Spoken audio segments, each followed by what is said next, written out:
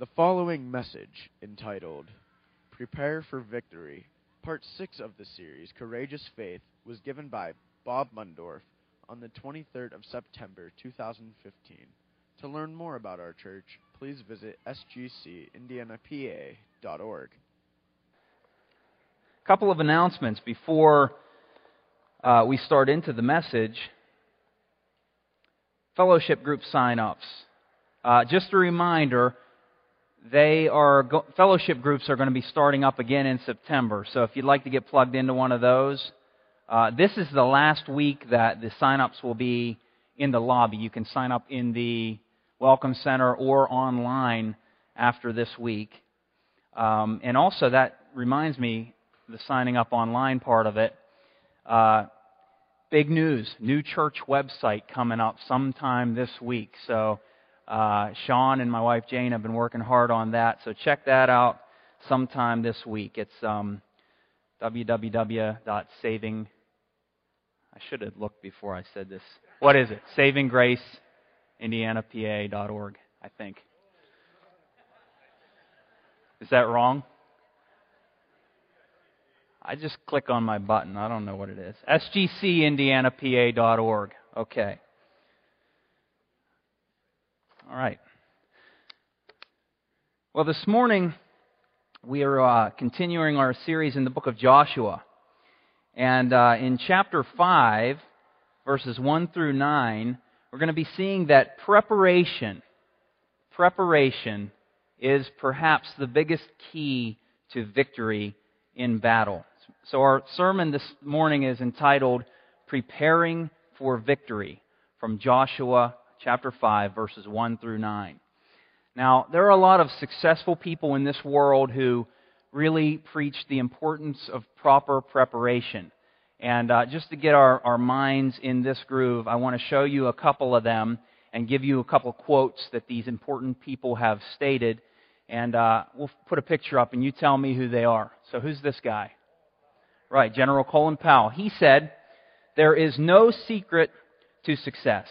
Success is the result of proper preparation." I would agree. How about this next guy? Right, Coach Bobby Knight, basketball coach. Bobby Knight says, "I don't believe in luck. I believe in preparation." It's a good quote. How about the next fella? He's from the past, a little further back. Anybody know? Colonel Sanders? Does look a little bit like him. That's Alexander Graham Bell. He said preparation is the key to success. You'll know this next one. Ben Franklin. Ben Franklin said, "By failing to prepare, you are preparing to fail." Good quote. I'll give you a couple more. Bear Bryant, Coach Bear Bryant. It's not the will to win that matters. Everyone has that. It's the will to prepare that makes the difference. And finally, my favorite, Abe Lincoln. I love what he said. He said, "Give me 6 hours to chop down a tree, and I will spend the first 4 sharpening my axe." Oh, you know what? I think we do have one more.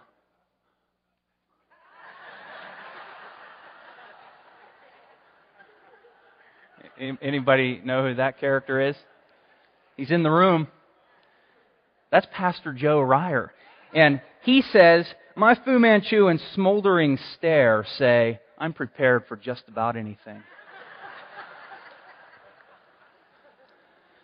That was from our facial hair contest we had a couple years back. I think you should bring it back, Joe. So today's preparation determines tomorrow's achievement. And spiritually, in the Christian life, it doesn't always match up with what the wisdom of the world says. But in this case, it's the same. The same is true. The difference is the way in which we prepare for spiritual success. And that's what we're going to be looking at today. We're going to see how to prepare for spiritual success. So Joshua chapter 5 gives us some good insight on how to prepare, and it comes right before chapter 6, which is the Battle of Jericho, where Israel experienced victory over the Amorites and Canaanites. And the formula that God gives them in Joshua 5 that we're going to look at today is really the same formula that we follow for spiritual success and victory in our Christian lives. So before starting right into chapter 5, just a minute to review to get the context of where we are. We saw a couple weeks ago that leading up to their crossing of the Jordan River into Canaan, Israel wandered in the desert for 40 years. And in that 40 years, it was just wilderness wandering. And that wilderness wandering represented the Christian life, which is defeated, confused, and just wandering outside of God's will. So we saw how a lot of times these physical stories and pictures of the Old Testament represent a spiritual truth in our lives like that. Then last week we saw that Israel took its first steps of faith into the Jordan River and across that barrier into Canaan land. And this crossing of the Jordan represents a stepping out of rebellion, out of wilderness wandering, and into the waters and through the waters of God's will. So for us, it's a step of living a defeated Christian life for maybe years, and then finally turning to the Lord in faith and stepping into His will. And today, we're going to see what happened as soon as they crossed that Jordan and how they prepared for the upcoming battle. So we're going to see 3 things today out of Joshua chapter 5 that we must do to prepare for victory. 3 things that we must do to prepare for victory. Number 1, we're going to see that we have to reevaluate our plans through Scripture. Israel had to do this as well. They had to reevaluate their plans through God's Word. Number 2, we have to renew our covenant with God. And number 3, we have to roll away the reproach of our past. So let's pray and ask God for His help, and then we'll get into each one of these. Father, thank You for Your Word that guides us. It is truly a lamp unto our feet and a light unto our path. Lord, we're dependent upon You both for me to teach this material and for us to understand, learn, and benefit from it. So we declare our dependence upon You, Jesus, upon Your Spirit. Give us insight into this Word this morning, that we would leave here built up, encouraged, and that each one of us would grow in the knowledge of Your Word. It's in Jesus' name we ask. Amen. So number 1, the first thing we have to do to prepare for victory in battle is reevaluate our plans through Scripture. We see this in verses 1 and 2. Let's take a look at them. As soon as all the kings of the Amorites who were beyond the Jordan to the west, and all the kings of the Canaanites who were by the sea, heard that the Lord had dried up the waters of the Jordan for the people of Israel until they had crossed over, their hearts melted, and there was no longer any spirit in them because of the people of Israel. So, what this is telling us is that the Amorites and the Canaanites, the enemies who were beyond the Jordan, heard what happened, what Joe talked about last week, when God stopped the waters of this raging Jordan River and allowed Israel to cross over into this promised land. Remember, the Amorite and the Canaanite people were the inhabitants of this land. They were the people who had lived there, and they didn't fully realize yet that God had given this land, had promised this land to the Israelite people. But they were slowly starting to figure that out. And as they heard about God opening up that river and letting Israelites cross the Jordan, they began to fear. They began to, as it says, their hearts melted. They were becoming very disheartened and discouraged. And in war or combat or sports or really any competition, that's the time to strike. So Israel, as they were crossing over and they're hearing about their enemies becoming very discouraged, very fearful, very disheartened, they're probably thinking, okay, this is the time to go for the KO. We got to strike while the iron's hot. Because that's what a good general in an army would tell you. That's the time to strike. And I'm sure Joshua knew this, and he was probably thinking that as well. But God said, not yet. God said, no, you have to wait. Not yet. Let's look at why God said that. Verse 2. He says, at that time, the Lord said to Joshua, make flint knives and circumcise the sons of Israel a second time.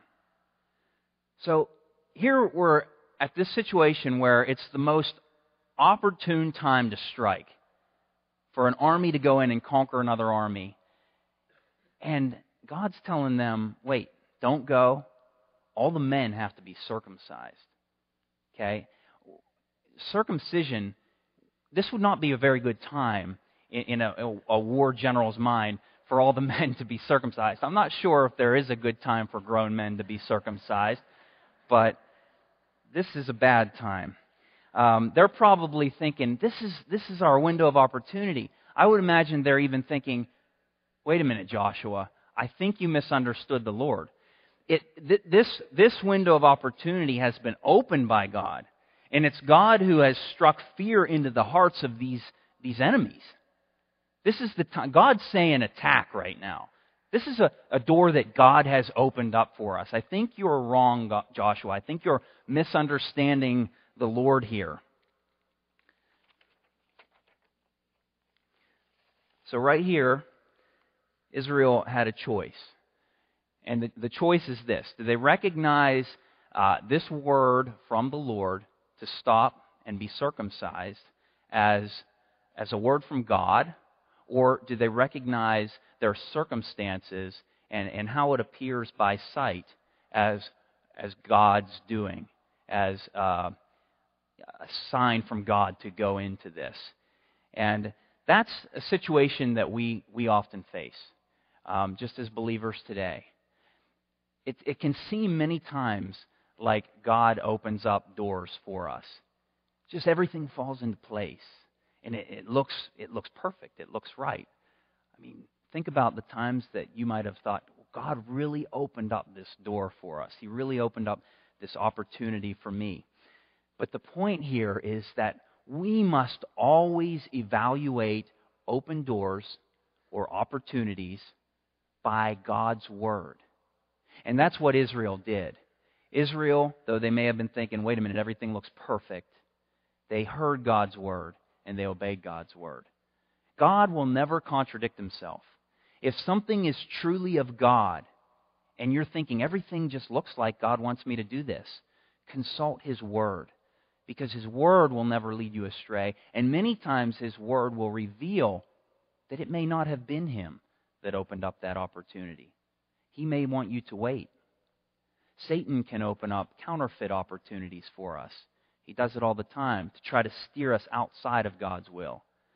So we must measure everything that we do by God's Word. We must reevaluate our lives and our actions by God's Word. That's the first point.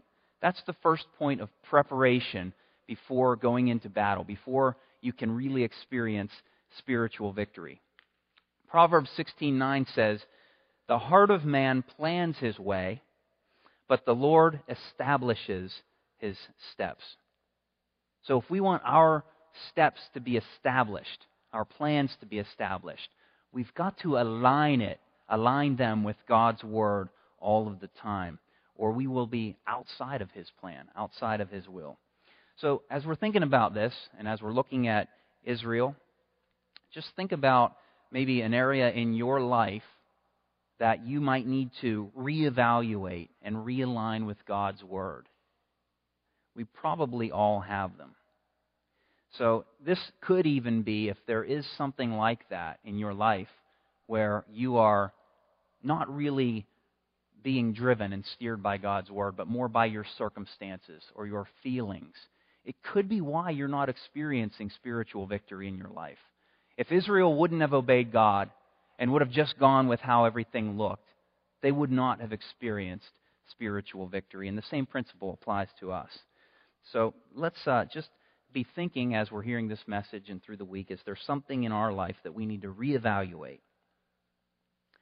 Sometimes doing this might be inefficient. I mean, think about Israel and their situation.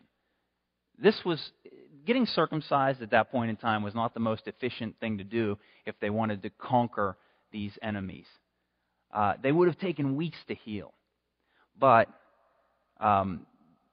they had to do it. In God's sight, it was the more efficient thing. It might not be convenient. So realigning our lives with God's Word might be inconvenient. It might be uncomfortable.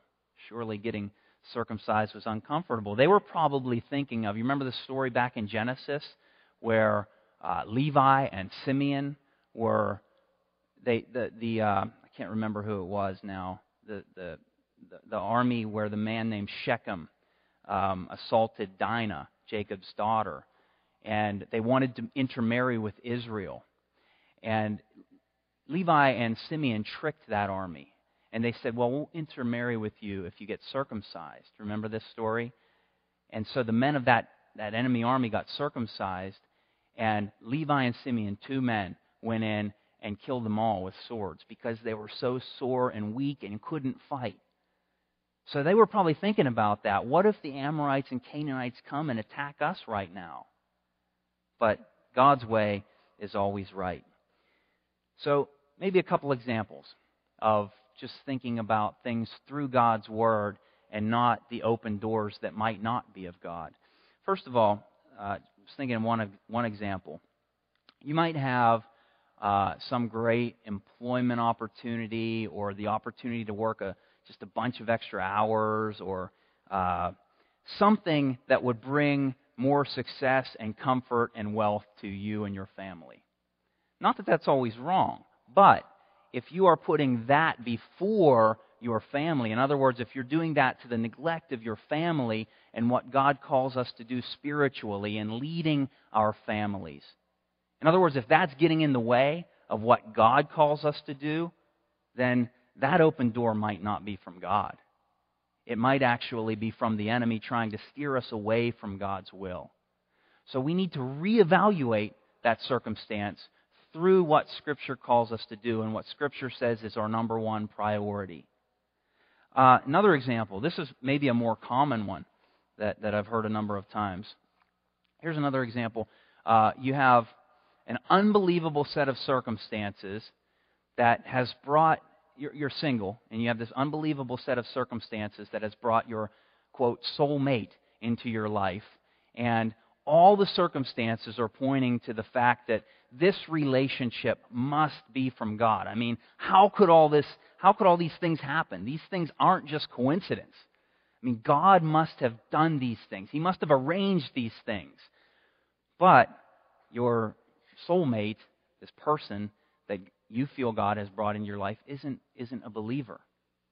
But you're thinking, I don't care because look at what happened. God must have done this. He's such a nice guy. She's such a perfect girl. It must be from God. In that case, if that's a situation that you've gone through or are going through, you need to reevaluate the circumstances of that situation through Scripture. And I can tell you right now, Scripture says that we are not to be connected in that way with unbelievers. So Scripture cuts through the fog of circumstances and trying to discern God's will through our feelings, and it just clearly says in that case, do not be yoked together with unbelievers. God's will is very clear, and it trumps our feelings. But many times, we want to go by our feelings rather than God's Word. So the point here is to judge our open doors and opportunities by Scripture. So, why was this circumcision? Why was being circumcised that important? Why was it such an important thing for preparation for battle? Well, we'll see the answers to that question under this next point. Renew your covenant with God. So we had reevaluate our lives according to Scripture. Number 2, renew your covenant with God. See, God made a covenant with Israel years earlier, and it was a covenant of circumcision. But none of these men were circumcised. Why were they not circumcised if God made a covenant with them years before that they needed to be circumcised in order to possess this land? Well, let's look. Verses 2 through 7 explain that. It says, "At that time the Lord said to Joshua, 'Make flint knives and circumcise the sons of Israel a second time.' So Joshua made flint and knives and circumcised the sons of Israel at Gibeath Ha'araloth." And this is the reason why Joshua circumcised them. So here it is. "All the males of the people who came out of Egypt, all the men of war, had died in the wilderness on the way after they had come out of Egypt. Though all the people who came out had been circumcised, yet all the people who were born on the way in the wilderness after they had come out of Egypt had not been circumcised. For the people of Israel walked 40 years in the wilderness until all the nation, the men of war who came out of Egypt, perished, because they did not obey the voice of the Lord. The Lord swore to them that He would not let them see the land of the Lord, the land that the Lord had sworn to their fathers to give us, a land flowing with milk and honey. So it was their children whom He raised up in their place that Joshua circumcised, for they were uncircumcised because they had not been circumcised on the way." So why were they uncircumcised? Well, it was because none of the men during that 40 years, none of the men who were born during that 40 years in the wilderness had been circumcised. In other words, their parents never really kept this covenant of the Lord to circumcise them as babies. They forgot about it. They just neglected it. And the circumcision of these men was very important to God because it was tied directly to their crossing over and possessing this land. Let's just take a quick look in Genesis when the covenant was initially made, and this will give us more clarity on that. Genesis 17, 8 through 11, this is the actual covenant. God said, "And I will give to you and to your offspring after you the land of your sojournings, all the land of Canaan, for an everlasting possession, and I will be their God. And God said to Abraham, 'As for you, you shall keep my covenant, you and your offspring after you throughout their generations. This is my covenant which you shall keep.'" So here it is. See, right here I have to stop. God made the covenant. He made the promise on His end. He said, "I'm going to give you this land. It's yours. I'm going to promise it to you. But here's the part that you have to keep." Verse 10. "This is my covenant which you shall keep between me and your offspring after you. Every male among you shall be circumcised. You shall be circumcised in the flesh of your foreskins, and it shall be a sign of the covenant between me and you." So God, for His own reasons, tied this circumcision covenant in with the possession of the land. In other words, they had to be circumcised before they possessed the land. But none of them were. So they cross over the Jordan. We see that last week. They're ready to go conquer. And God says, wait, this is really important. And it was really important to God. And that's why He made them do it. But the point here was that the covenant became forgotten on Israel's side. God never forgot about it, but Israel forgot about it. And they neglected it, and they needed to renew their covenant with God. The word covenant it's a word that means binding. It's a word that brings two into oneness. It's like think of the covenant of marriage. It's like marriage is a covenant. Two independent people become one, and they become dependent on one another. And it's a lifelong covenant. And God made this covenant with them because He wanted to bring them into dependence upon Him. And He wanted them to be one with Him. Now, it's important for us to remember that God made and initiated this covenant with Israel. They didn't make or initiate this covenant with Him. He is the initiator of these covenants. And their job, though, was to keep the covenant by having the men be circumcised so that they could experience the promise that He made to them in that covenant. Okay? So that's important for us to remember because as we've been talking about throughout Joshua, many of these things are physical pictures of spiritual realities under the new covenant, the New Testament, that we're under now. And the covenant of circumcision this covenant we've been talking about, is a picture or symbol of something that applies to us today as believers. It's no longer physical circumcision. Let's look in Colossians chapter 2, verses 11 through 13 to see what this represents. It says, in Him, that Him is Jesus Christ, in Him also you were circumcised. Speaking to all believers today, you were circumcised with a circumcision made without hands, by putting off, we're not going to get into all the details of circumcision, but think about circumcision and how it relates spiritually. By putting off the body, and that putting off, by the way, can also be translated cutting off. It's the same word.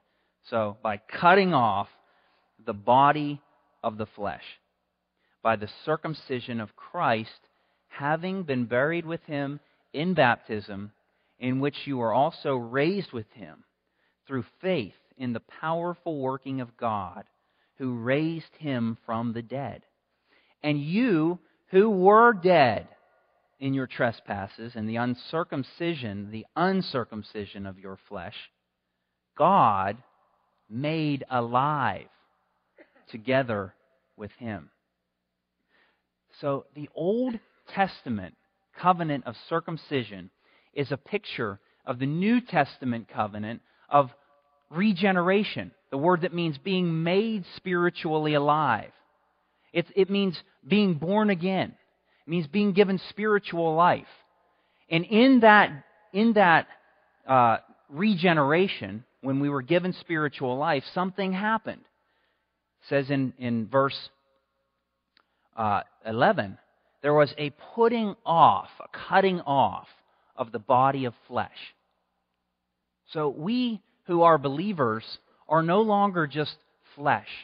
We are now flesh, but we are cut off from that and we are now spiritual creations. In other words, that's why 2 Corinthians 5:17 says that if anyone is in Christ, he is a new creation. The old is gone.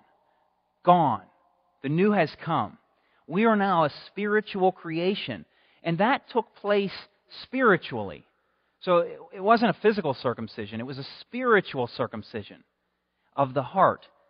So we have to understand that we've been brought into a covenant of God that's much better than this old covenant of circumcision. That just represented. It was just a picture of what actually happened to us spiritually. So when God gave us spiritual life, He made a covenant with us. And that covenant though it's done, though our flesh has been put off, and here's what flesh means, okay?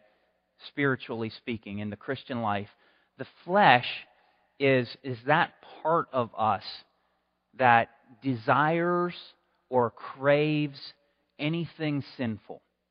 Anything that would miss the mark of God's righteousness. So think about when you last desired something that you knew was wrong, that God wouldn't approve of. Where did that come from? That came from your flesh. Okay? That came from the part of you that God has disconnected us from spiritually. Now, here's the thing that might be a little bit confusing, but I don't think it has to be. Though we have been disconnected from the flesh, though there has been regeneration, we've been given new life, though there has been a disconnect between the new spiritual creation that you and I are in Christ and the old man or the old self that the Bible talks about, that old self, though he's dead, there are remnants of him or her that remain with us. That's why we get these urges and desires to sin. That's why we get stirred up emotionally and we can get angry or we can sin out of anger or lust or any sin. He's disconnected, which is why God tells us in His Word that we're a new creation, that we are no longer slaves of sin. This is what regeneration means. This is what being circumcised spiritually means. We no longer have to obey that flesh. We no longer have to do what it says, where before we only had that. So we just did what it said all the time. But now we no longer have to. Can you? Yes. But you don't have to. And that's what, for example, Ephesians 4:22 and many other scriptures tell us when they say things like, put off your old self, or cut off your old self, which belongs to your former manner of life and is corrupt through deceitful desires. See, it's been cut off, but it still creeps back in once in a while and tries to control us. And God tells us we have to continually renew that covenant of circumcision. God's already done it, but we have to renew it by this. It's simple. Every time we're tempted to sin, we just cut that off. And see, this is the great thing about the spiritual circumcision that took place in our hearts, regeneration. We can. 1 Corinthians chapter 10 tells us that God will never let us who are believers, be tempted beyond what we can bear. But with every temptation, we'll make a way of escape. Every time we're tempted, God has already given us the power to overcome that. He's already given it to us in this regeneration, this spiritual circumcision. So, as we think about this and how it all works out in our lives, we can know that renewing this covenant of spiritual circumcision just means cutting off remaining areas of our flesh that continue to grow or continue to tempt us. So, how do we do that? Well, here's how we do it. Hebrews chapter 4, verse 12. Hebrews chapter 4, verse 12 says this, "For the word of God is living and active, sharper than any two-edged sword, piercing to the division of soul and of spirit, of joints and of marrow, and discerning the thoughts and intentions of the heart." The Spirit of God that's in us uses the Word of God, the sword, to divide that fleshly area of our heart from that spiritual area of our heart. If you're not voluntarily going under the knife, by looking in God's Word, reading it, and evaluating your life compared to how God says you should live, how God says your life should look, how Jesus Christ's life looked. I mean, that's all you got to do. Look at the life of Jesus Christ and compare yourself to Him. And if you do that, you'll find 1,000 areas that need cut out of your life. That's what we need to do. That's how we become holy. We go under the knife voluntarily, the knife of God's Word, and allow the Spirit of God to do His work in our lives. But if we're not going into God's Word, then we're like that living sacrifice that Paul talked about in Romans 12 when he said, offer yourselves up like a living sacrifice. Well, we're like crawling off the altar. We're not really offering ourselves up as a living sacrifice if we're not voluntarily going into God's Word with humility and saying, God, do surgery on me. Show me what I need to cut out of my life. We're just crawling off the altar. We're crawling off the surgical table, and we're not allowing Him to do the work. So this is an ongoing thing. Though it's already been done by the Lord, just like that covenant had already been made by the Lord, and that land had already been promised them, they couldn't experience the blessings of that land unless they kept their part of the covenant. See, it's the same way with us. You might be a believer, but unless you are keeping your part of this covenant of regeneration, you might not be experiencing the blessings of the fruitful Christian life where God offers all of these spiritual blessings to you. That could be a reason why you're not experiencing it.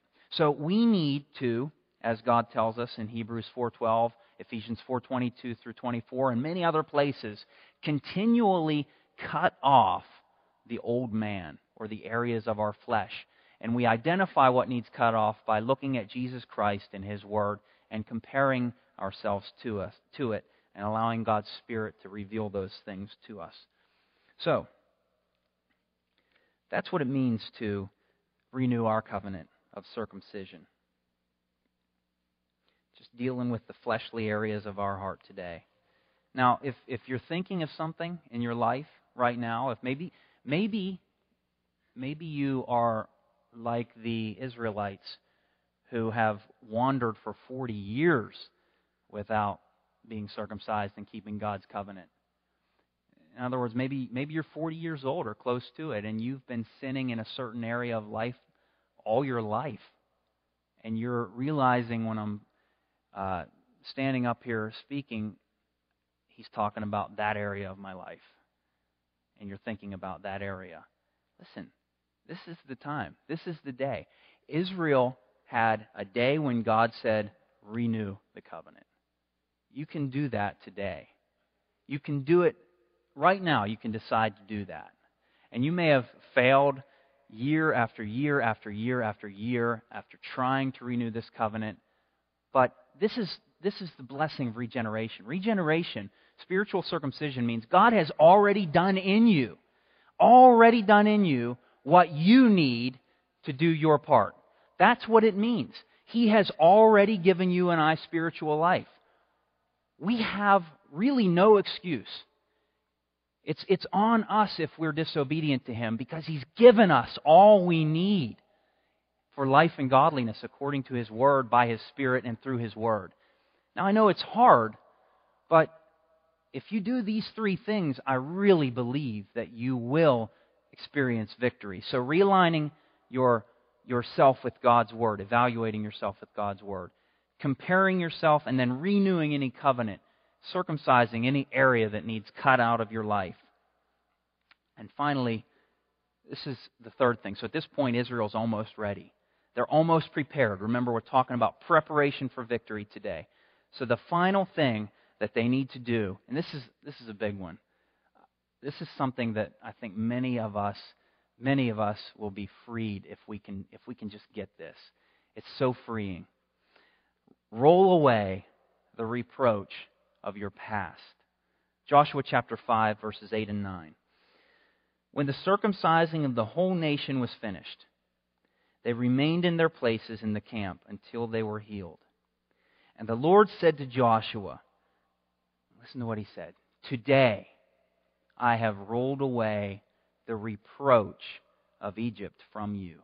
And so the name of that place is called Gilgal to this day. See, Gilgal means to roll away. It means to roll something away. So the phrase roll away means to remove something, to get it out of there, to push it away. And the picture is like this. It's like there's this heavy, burdensome weight of reproach on you, or guilt, or shame, or you just have this burden on your conscience because of something that you've done. And God says, today I'm naming this place Gilgal. I'm rolling it all away. You don't have to bear the burden of that anymore. It's gone. Look at what He rolled away for Israel. He said he rolled away the reproach of Egypt. Now, Egypt, as we talked about in the past weeks of this study, represents sin. Egypt represents sin. And the reproach of Egypt was for Israel the burden of having thought about walking outside of God's will when they wanted to go back to Egypt. Remember, in that 40 years, they said, we don't want to go into Canaan. It's too hard. It was easy in Egypt. We want to go back there. And they made false gods. They made a golden calf that they worshipped. And they basically just walked outside of God's will and wanted to go back toward Egypt, towards sin. And they, at this time, must have felt very badly about that. It must have burdened their conscience. They must have been thinking about it when they were getting ready to go into battle, when they were getting ready to do God's will, and it hindered them. Have you ever been there where God's calling you to do something and you're thinking, I can't do this. How could God use me?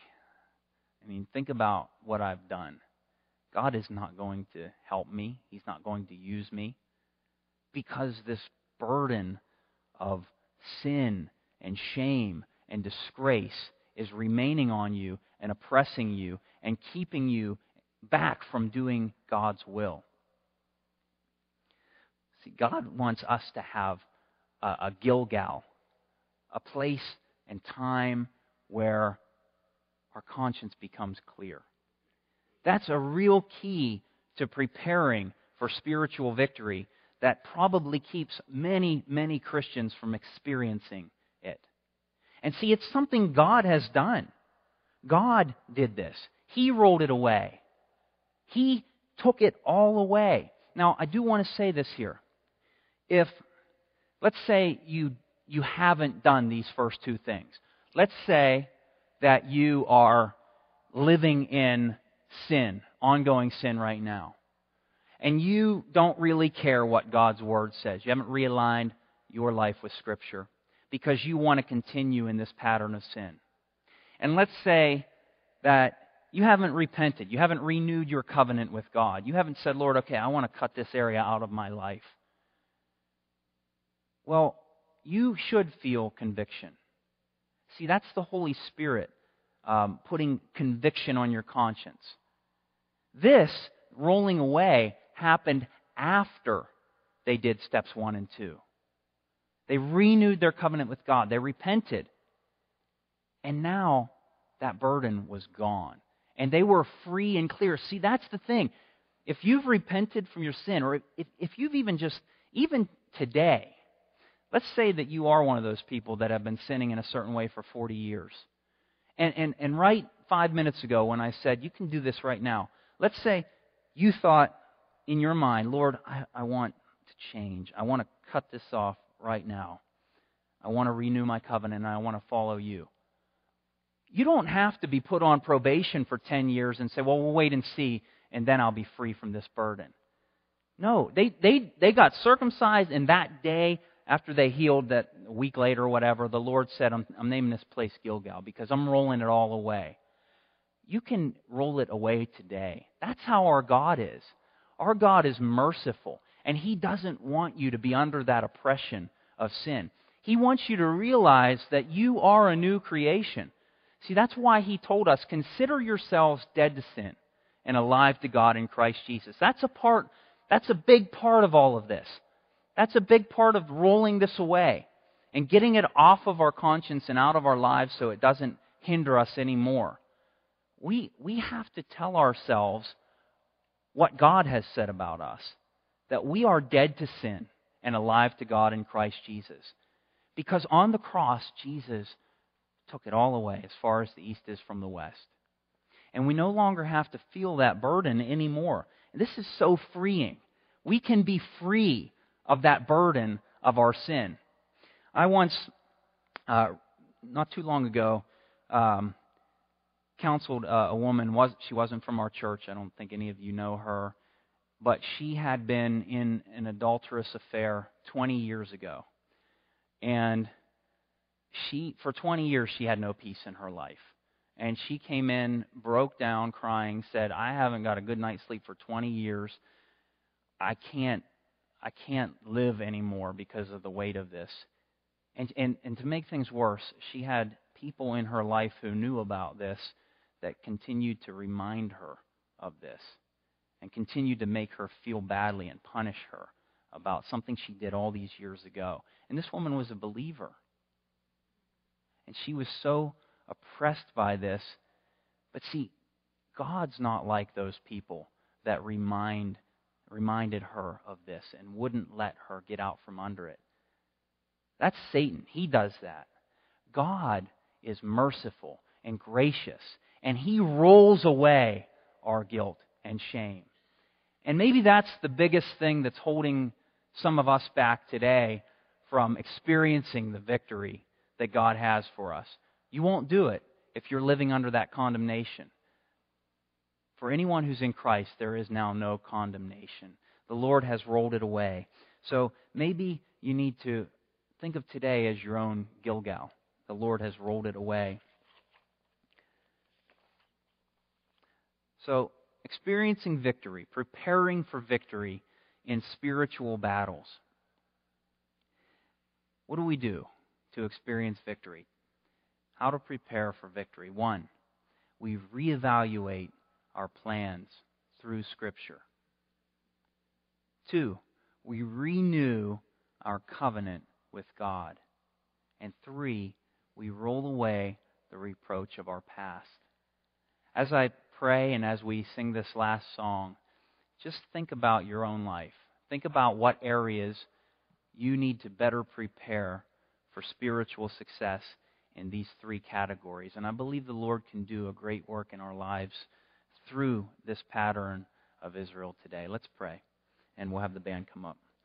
Father, we thank you for your word that guides us, and we thank you most of all for giving us this new covenant of regeneration, making us spiritually alive, giving us power over sin and over our flesh.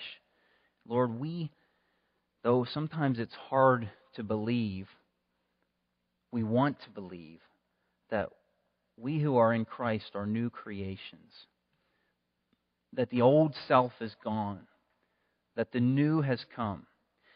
So my prayer for all of us, Lord, is that you would help us to see ourselves from this point on as you say we are, new creations, dead to sin, alive to God, people who are recipients of all of your spiritual blessings, and help us thereby to experience true victory in all areas of our lives, Lord. We want to renew our covenant with you today.